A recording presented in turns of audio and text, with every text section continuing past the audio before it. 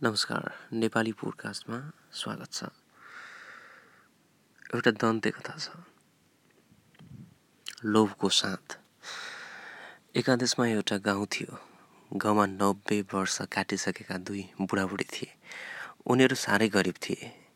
एक दिन बुढालाई सेल खान मन लाग्यो र बुढीलाई भन्यो, हेर बुढी, मलाई आज साह्रै सेल खान मन लाग्यो। तँ गाउँमा गएर चामल मागेर ल्याएर, म बजार गएर तेल मागेर लिएर आउँछु, अनि हामी सेल पकाएर खाउँला। यति भनी बुढीलाई उसले चामल माग्न पठायो र आफू तेल माग्न बजारतिर गयो। दुवैले दिनभरि तेल र चामल मागे। सेल खान पाइयो भनेर बुढीले खुसी हुँदै सेल पकाउन थाले। जम्मा 5वटा सेल मात्र पाकेछ। त्यसपछि बुढीले भन्यो, हेर बुढी, तैँले मलाई मान्नै पर्छ। तँ 2वटा सेल खा, म चाहिँ 3वटा खान्छु।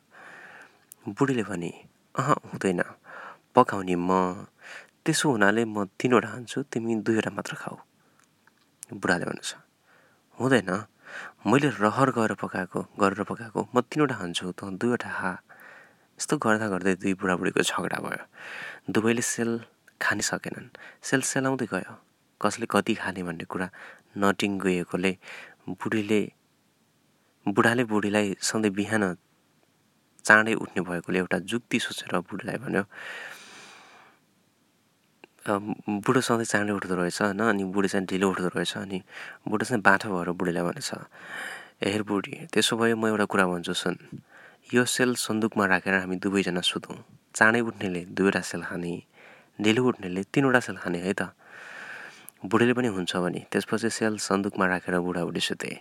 भोलिपल्ट बिहान दुवैजना बिउजिन त बिउजिए, तर उठु भने 2वटा सेलको फेला पर्ने भएकोले पहिले जो उठ्छ त्यसले 2वटा सेल र पछि उठ्नेले 3वटा सेल खाने बाजी लागेका थिए दुईजनाले। तर 3वटा सेल खाने लोभमा सोच्दै 3 दिन 3 रात बिते पनि दुईमध्ये कोही पनि उठेनन्।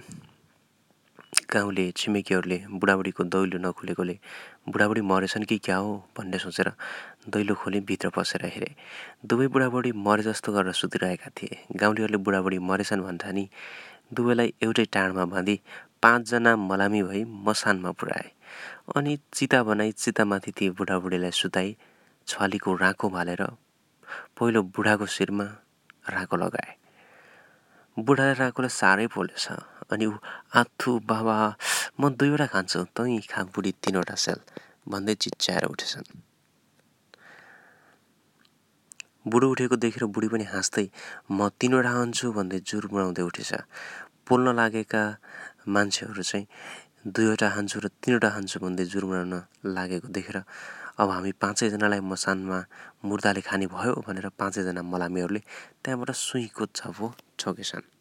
यो एउटा कथा जस तपाईँहरूलाई अब हुन्छ नि बच्चाको बेलामा एकदम सुन्ने कथा हो र स्मरणको लागि हामीले प्रसारण गरेका थियौँ। नेपाली पोडकास्ट सुन्दै गर्नुहोला। धन्यवाद।